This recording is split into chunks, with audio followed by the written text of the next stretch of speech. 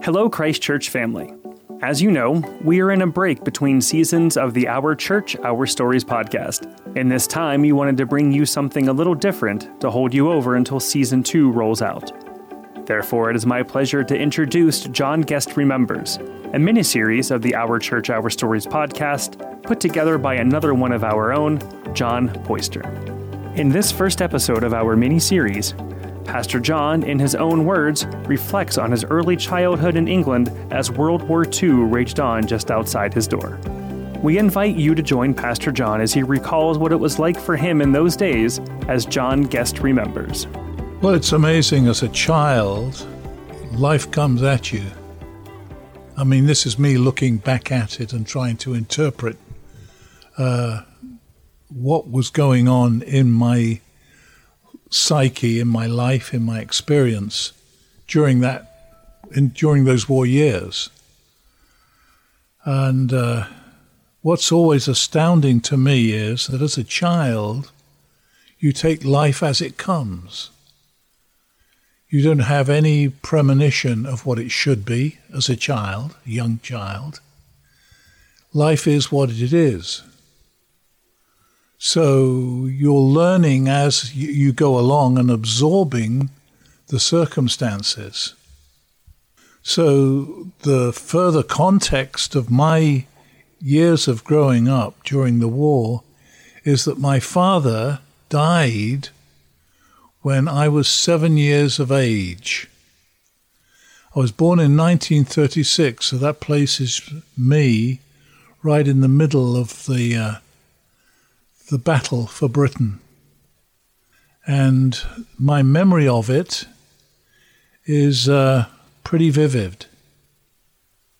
For a start, because of my father's death, my mother being left with 3 boys, of which I was the oldest, we were sent off to other members of the family to look after us, to give my mother a break. She had a near baby, a little one. And then there was my brother Tony, who was 18 months younger than I was. And we were pretty mischievous. So it was a lot for my mother to handle with my father's death, a baby, and 2 rambunctious kids.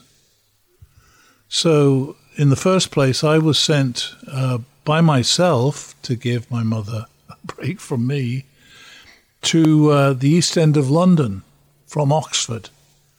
I was born in Oxford. I was raised in Oxford up until I was 16 when we moved to London to live. So at age 7, somewhere in that area, I went to London to live with my Auntie Gwen and Uncle Jack in their tenement apartment in the East End of London, in Hackney, which really took the brunt of the Blitz on London. And my first memory was of us being rushed down to the basement of this tenement building, and an explosions going on outside the building, bombs being dropped. And my hearing, it hurt my ears. The concussion of the explosion hurt my ears. And I said, "What's that?" And they just sort of hushed me down. They didn't say, "Oh, we're being bombed," or we're under attack, or this is the only safe place to be. They just sort of hushed it up. They didn't want to deal with telling this little boy who'd just come up from Oxford that he was being bombed and our life was in danger. So that was the first experience. And then then the excitement came for a little boy of seeing the anti-aircraft guns set up in the streets outside at major junctions where there was space in the middle of the road to shoot down the planes that were coming in to bomb us. And these anti-aircraft balloons great big dirigibles. It's hard to...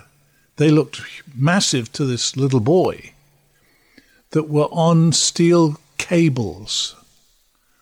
And the cables would be released from large spools, and so these dirigibles would float up into the sky, which was fascinating for a little lad to watch.